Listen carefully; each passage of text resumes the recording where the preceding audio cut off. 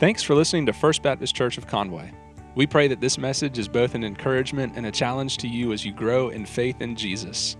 We are happy to provide this resource to you, but as you know, this alone cannot meet the need we all have for fellowship and corporate worship.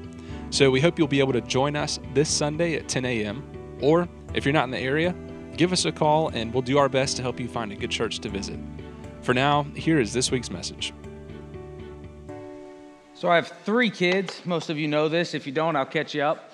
I have 3 kids, Troy, Daniela, and Tyler. Troy is 11. Daniela is she's 9. She's almost 10 next month or in May. And Tyler, who just turned 8 years old. And all of my kids, they practice Brazilian Jiu-Jitsu. Right? It's a grappling martial art. It's a ton of fun. I do it with them. And so constantly around my house, what you see is people choking each other and trying to submit each other. And you're like, are you serious? Yes. Mommy does not find this funny. She does not find it fun, but that's what we do at our house. And people say, well, is it like karate? And the answer is always no. Jiu-jitsu's real, karate's not. That's what we say about those things. You say, well, Brian, isn't that kind of violent? And I say, yeah, I mean, it can be, but the world is kind of violent. And I'm rather proud to teach my daughter how to choke boys out. We got that pic back there, Joey? It's not up there? Okay. Well, I had a picture. We'll move on. But so you teach your daughters how to be polite and kind. I teach mine how to choke boys. That's where we are in the world, just different parenting styles. But a couple weeks ago, we went to Greenville, and our kids had a jiu-jitsu competition. And I saw something very, very interesting happen. So my oldest, Troy, he walked into the competition very confident, very serious. He's won them before. And so he walked in, he was sure of his skills. He was sure of what he's been practicing. So he walked out there, won all his matches, went to compete in the final, won the finals in both aspects of the sport. And he walked away with the gold medals. Daniela walked into the matches, ready to destroy everyone. I don't know if she was so confident in her skills as much she knew that somebody was getting smashed one way or the other. Like, I don't know where she gets it. She's super aggressive, and so she just knew, look, I'm going for it. Let's just see what happens. And she ended up winning it all as well in her division. But Tyler, my youngest, he went in, and his head was not in it at all. You see, Tyler was in the 8 to 9-year-old division, which mainly has 9-year-olds, not making excuses, just telling you the truth, mainly 9-year-olds, and Tyler had turned 8 2 days before the competition. So he was the youngest. When he signed up, he was 7, competing against 9-year-olds. And he walked into these matches completely defeated. I tried to snap him out of it, as any father would, said, son, it's going to be okay. But he wasn't there. His mind was not right. And what do you think happened when he walked into these matches feeling like he lost already? He lost. He lost before it even started. We've heard things like that, but I just witnessed it. And here's the thing. As he was performing and as he was doing what he does, his skills and the technique, absolutely everything was there that he needed. His jiu-jitsu was far better than the others. I'm not saying that because he's my son. I'm just telling you because it's true. He had everything he possibly needed in that moment, but his head was not in it. He thought he lost before it even started. And I bet if we're honest, we've all been there before, haven't we? We've all let our nerves get the best of us.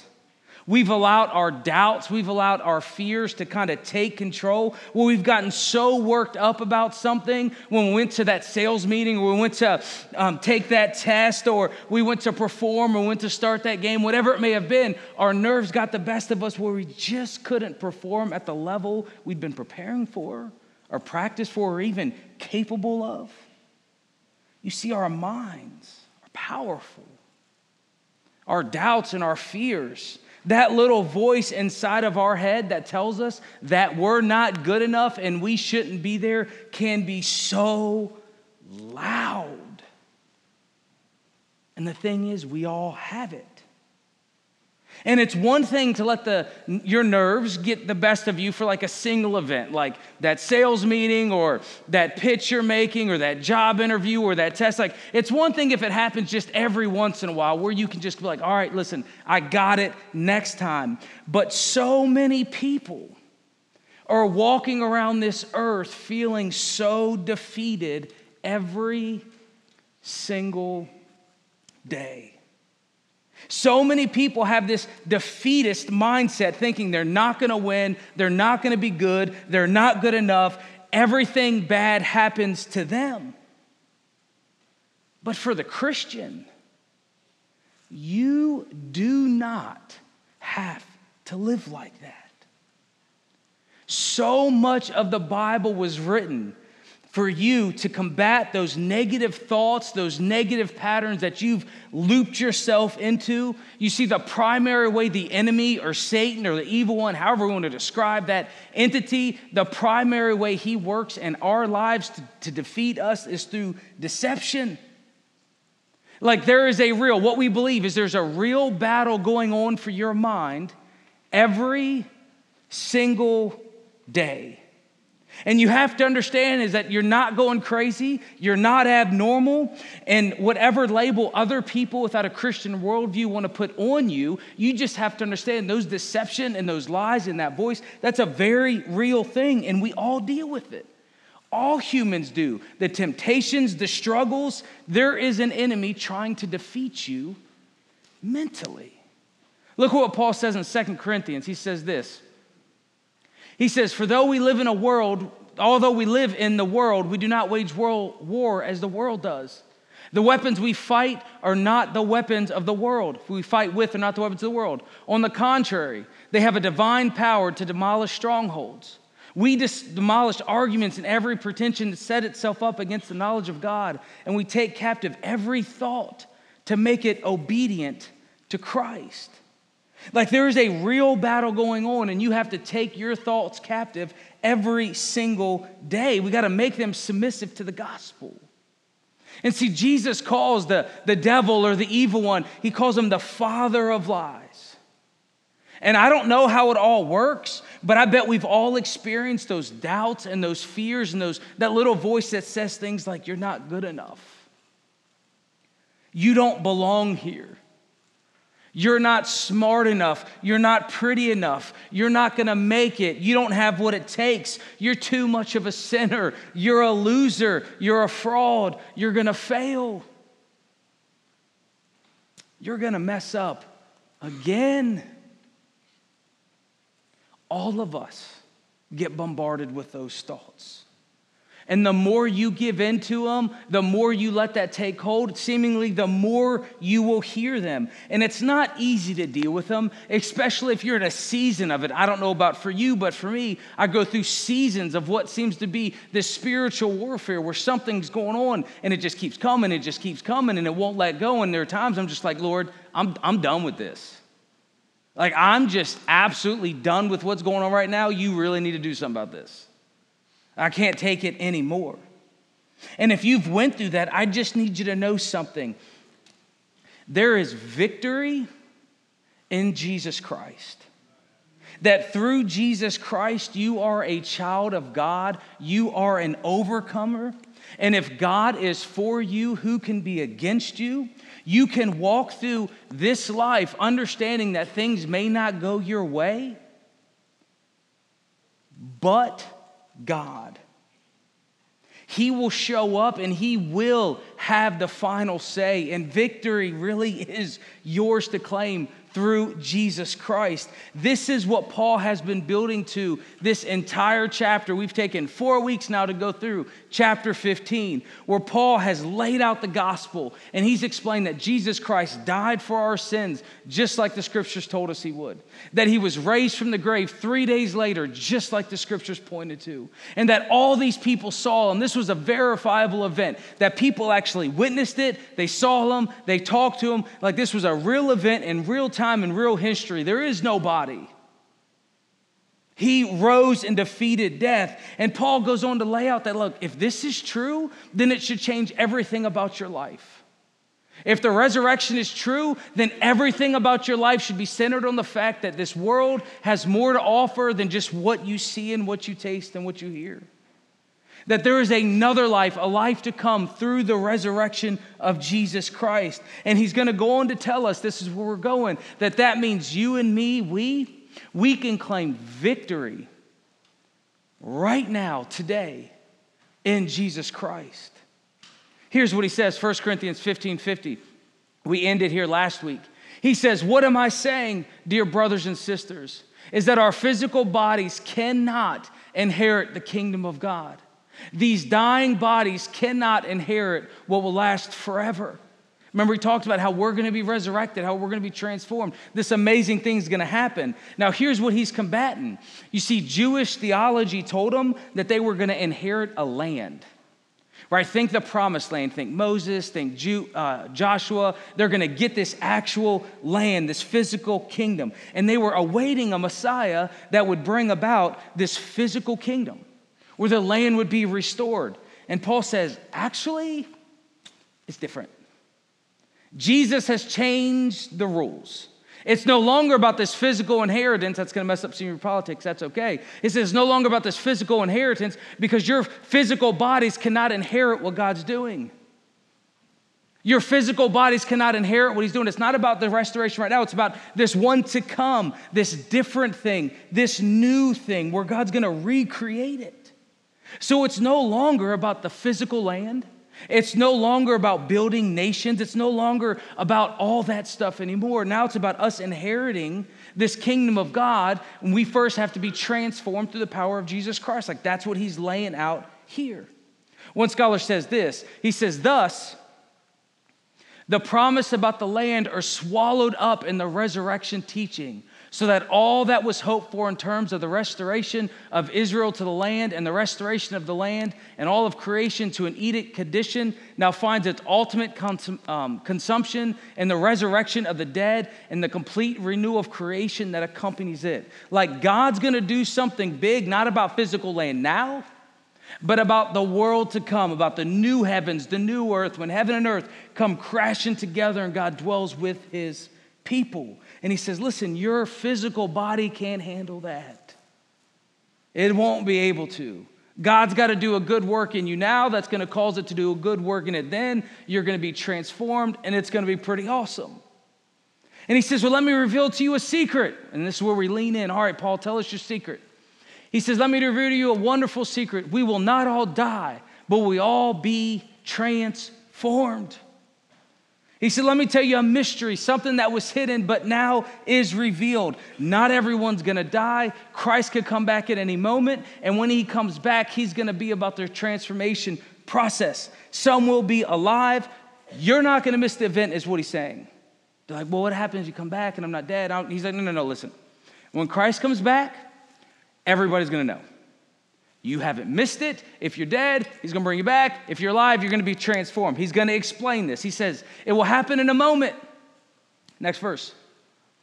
It will happen in a moment, in the blink of an eye, when the last trumpet is blown. For when the trumpet sounds, those who have died will be raised to live forever.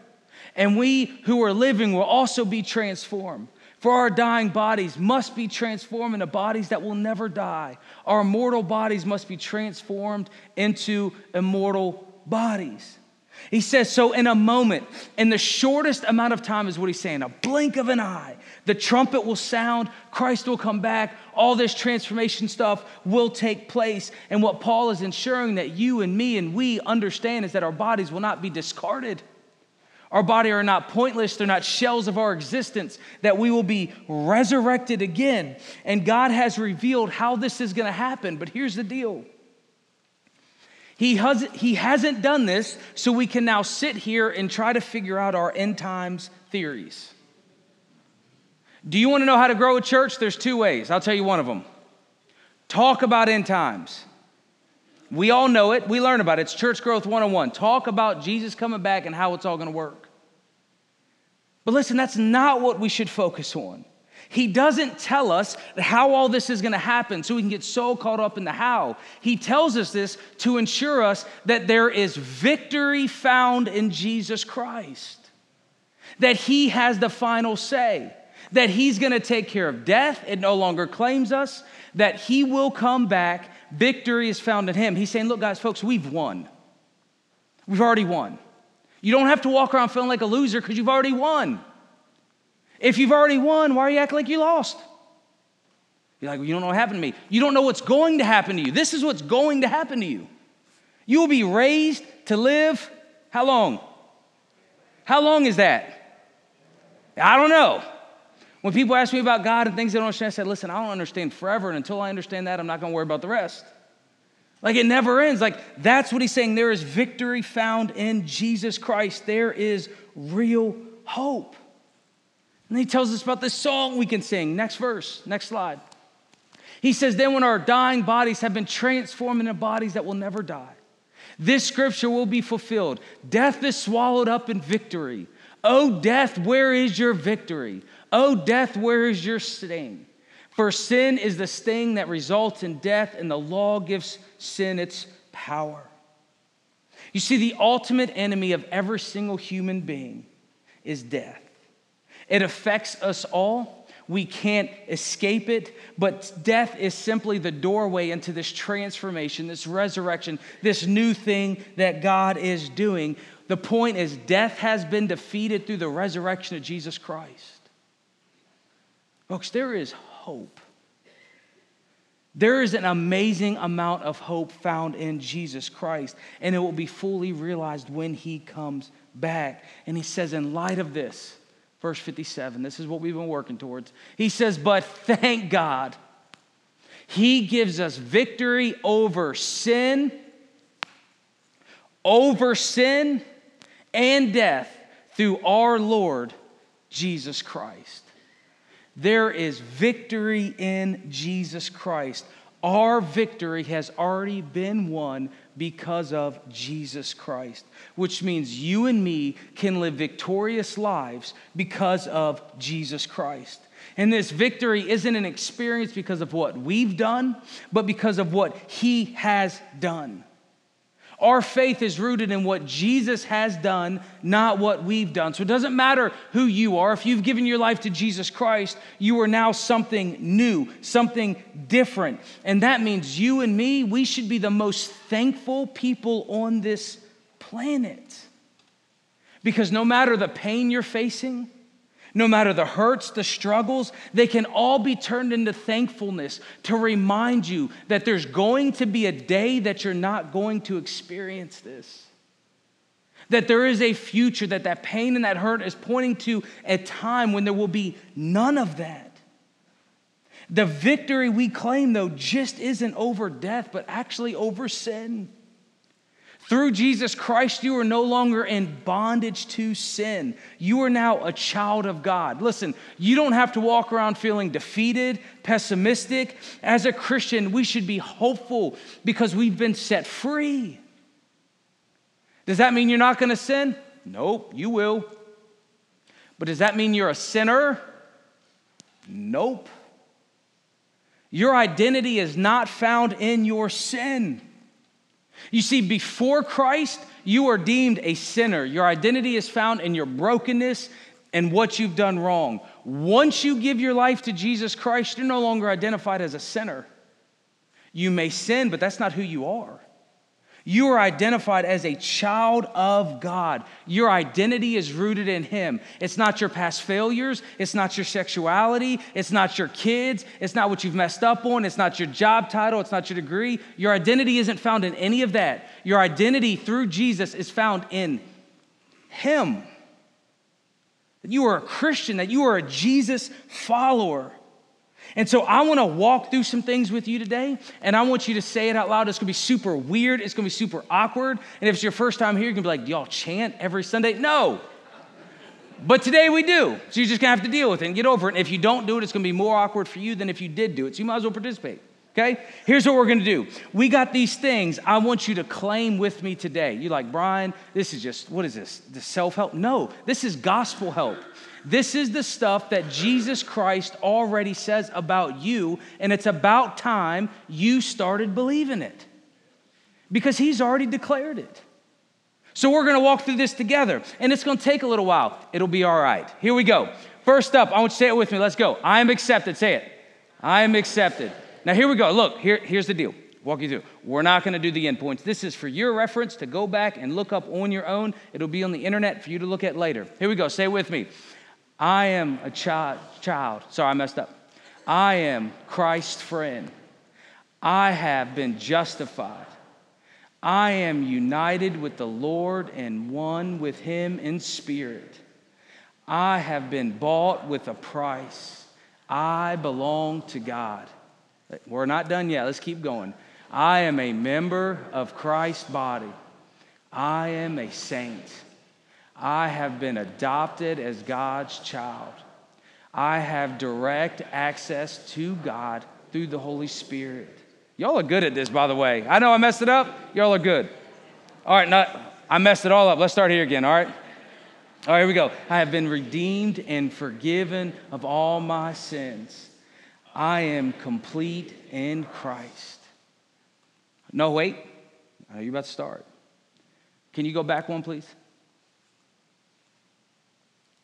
Do you believe that?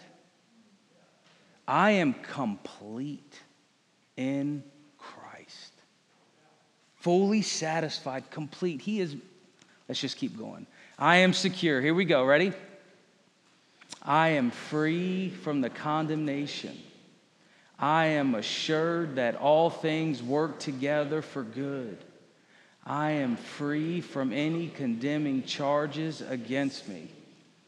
I cannot be separated from the love of God. I am hidden with Christ in God. I am confident that God's work God has begun, we will be perfected. I am a citizen of heaven. I have not been given a spirit of fear, but of power, love, and a sound mind. I can find grace and mercy in time of need. I have been established, anointed, and sealed by God. I am born of God, and the evil one cannot touch me. All right, next up is I am significant. You ready? Say it with me. I am significant. I am the salt and the light of the earth. I am a branch of the true vine, a channel of his life. I have been chosen and appointed to bear fruit. I am a personal witness of Christ. I am God's temple. I am a minister of reconciliation. I am God's co-worker. I am seated with Christ in the heavenly realms. I am God's workmanship, and I may approach God with freedom and confidence. Do you actually believe those things? Rather than those lies and that deceit and all the pounding you hear over and over in your head about you're not good enough, you can't win. That's not what Christ says about you. That's not what God thinks of you. Through Jesus Christ, you are so much greater than that. Not because of you, but because of him. I cannot overemphasize. It's impossible to overemphasize what God is trying to get across to us about his love and how he sees us. Look what Ephesians says. I'm going to read this for us. Look at this. He says this. Paul says, once you were past. If you've given your life to Jesus Christ, this is you before Jesus. If you don't know Jesus, this is you now. Okay, this is where you're at. You were once dead because of your disobedience and your many sins. You used to, past tense, live in sin just like the rest of the world, obeying the devil, the commander of the powers of the unseen world. He is the spirit at work in the hearts of those who refuse to obey God. All of us, this is you and me, all of us used to live that way. This is our story. Following the passionate desires and inclinations of our sinful nature. By our very nature, we were subject to God's anger just like everyone else. This is the story of all humans. But, starting in verse 4, but God. He stepped in, folks. But God is so rich in mercy, He loved us so much that even though we were dead because of our sins, He gave us life when He raised Christ from the dead. There the resurrection is again. It's been here the whole time because of the resurrection. He said, it is only by God's grace that you've been saved. For He raised us from the dead along with Christ and seated us with Him in the heavenly realms because we're united to Christ Jesus. So much of the scriptures trying to teach you and me that, listen, sin, yes, has had its reign in our life. But because of Jesus Christ, because of the power of God, we no longer have to be what we used to be. That's not our identity. We are new creation. Look at what he says. Oh, let's go to verse 7. So God can point us all in the future ages except the incredible wealth of His grace and kindness towards us as shown in what He has done for us who are united with Christ Jesus. That's the end of Ephesians. We're in Corinthians now. Next slide. He says this means that anyone who belongs to Christ has become what? You mean the same person? How many of us are living into that? Or how many of us cling back to what used to be? He says you're new. The old life is gone. The new has begun. There is victory found in Jesus Christ. This new life, this eternal life, this resurrected life where you and me can walk boldly with our heads held high, knowing it's not about what we've done, but about what He's doing in our life. So in light of all of this, amazing goodness and truth about Jesus, what do we do next? Well, he tells us. Verse 58, he says, so my dear brothers and sisters, be strong and immovable. Always work enthusiastically for the Lord, for you know that nothing you do for the Lord is ever useless. He calls us to be grounded in the gospel. This good news of what Jesus Christ has done should drive everything in our lives and all the ministries we do through us and in the local church. Because of the resurrection, because we know this isn't it. We know this life is temporary. We know it's fading. We know it's going to die. We know all the wealth we accumulate. We know all that stuff's just going to go away. Like it's not going to go with us forever. So in light of that, we dedicate this life to the work of Jesus Christ. And I know we get short-sighted. I do. We all do. We get caught up with our careers, our families, our education, our hobbies. We think they're going to satisfy. We think we're supposed to build this life right here now. And we need all this stuff. And we need all this wealth. And we need all these houses. We got to make sure we don't lose it. Like that something's going to happen. But listen, the gospel says no. That's human pursuits. That's worldly pursuits. Turn your life over to godly pursuits. The gospel calls us to let go of this life because we've been given eternal life and to give ourselves to the work of Jesus Christ. We are now to use all that He's been given us to help make and mature disciples, to invest our lives in other people so they may get to know Jesus. They may get to experience His grace. They may come to understand their talents, gifts, and abilities to then go make more disciples. You're like, Brian, are you serious? I'm supposed to give my life to invest in other people? Yes. That is the point. Like, yeah, but you don't understand. I got to do my own thing. No, Jesus has already done everything. It's already been done. You can't work for it. No matter what you build, it's not going to compare to what you're going to inherit. God's already done it. So we take our stand on the gospel and we give our lives away to the gospel, working for Him. And the reason why so many people aren't living a victorious life in Jesus Christ is because they haven't joined God in what He's doing in this world. They want a little bit of salvation, but they want to live for themselves. But that's not what Jesus offers. The King of Kings, the Lord of Lords, he wouldn't offer something so small. He rather offers you an eternal, abundant life that starts now. And so he gives us this new purpose and this new mission. And that's what the local church is all about, that we come together as brothers and sisters of Christ, living under the King. His name is Jesus. And we go out and we live as his hands and his feet, spreading the gospel, starting ministries, helping people, bringing marriages together, raising kids up in the gospel, helping people rediscover their lives and their purpose, helping them find reconciliation and forgiveness. Like the church is supposed to work through all of that, and you and me, we play our part in the process. And again, all of this is based on the simple fact of the resurrection of Jesus Christ. Because we can be overcomers. We can live by faith. Stepping out, allowing God to do a good work in our lives and through our lives. Because we know that we're going to live forever. This is just a small part. We're going to live forever.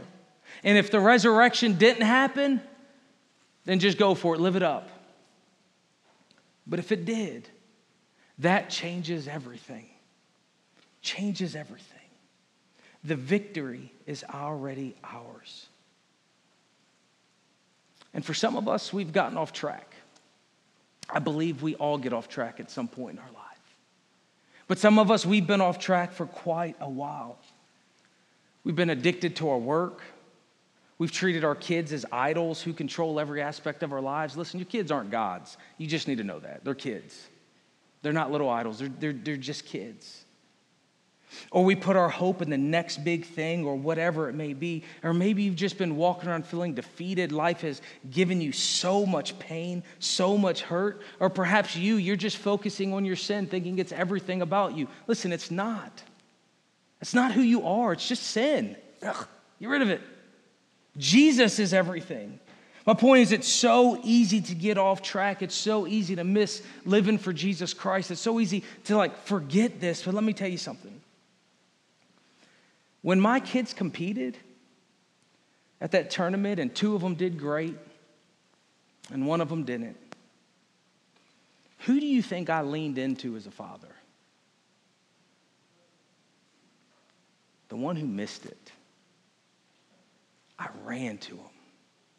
And yeah, I'm proud of the ones who won, whatever. Good for them. But that one who needed me the most, who was full of shame and sadness and pain, I ran to that little boy because he needed his dad. And you need to know your dad is waiting with open arms, waiting for you to go, come on. I've been here the whole time. Just come on. Find forgiveness. Rest in my grace. Come on. You see, he is waiting for you just like he waited for that prodigal son to return. You see, Jesus will lean into your failures. He will lean into your disappointments. He has promised you so much. You and me, we just need to live in light of that victory. We need to claim that victory found in Jesus Christ because sin and death do not have the final say. Our God does because there is victory in Jesus Christ. Will you pray with me? Heavenly Father, we come to you this morning in thanks and gratitude.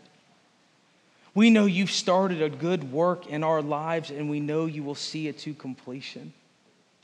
We know you are the same God who led all the people in the past to their victories. You are the God who's declared these truths about us through Jesus Christ. You are the God who offers us grace and mercy and salvation. Lord, we know you've started something good in our lives.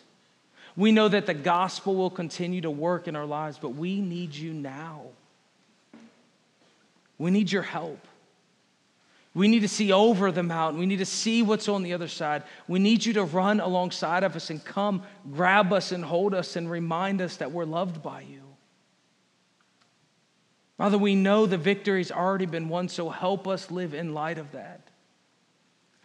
Help us pray better, Lord. Help us seek your word daily, Lord. Remind us and convict us and use this sermon this week to help us not get caught up in all the negativity, to not live in light of the lies, but to live in light of the gospel, that we will live forever. We have found the secret that Jesus Christ is enough and that he satisfies. And his grace is enough. His mercy is great. So Lord, let us live in light of that in the precious name of Jesus. Amen.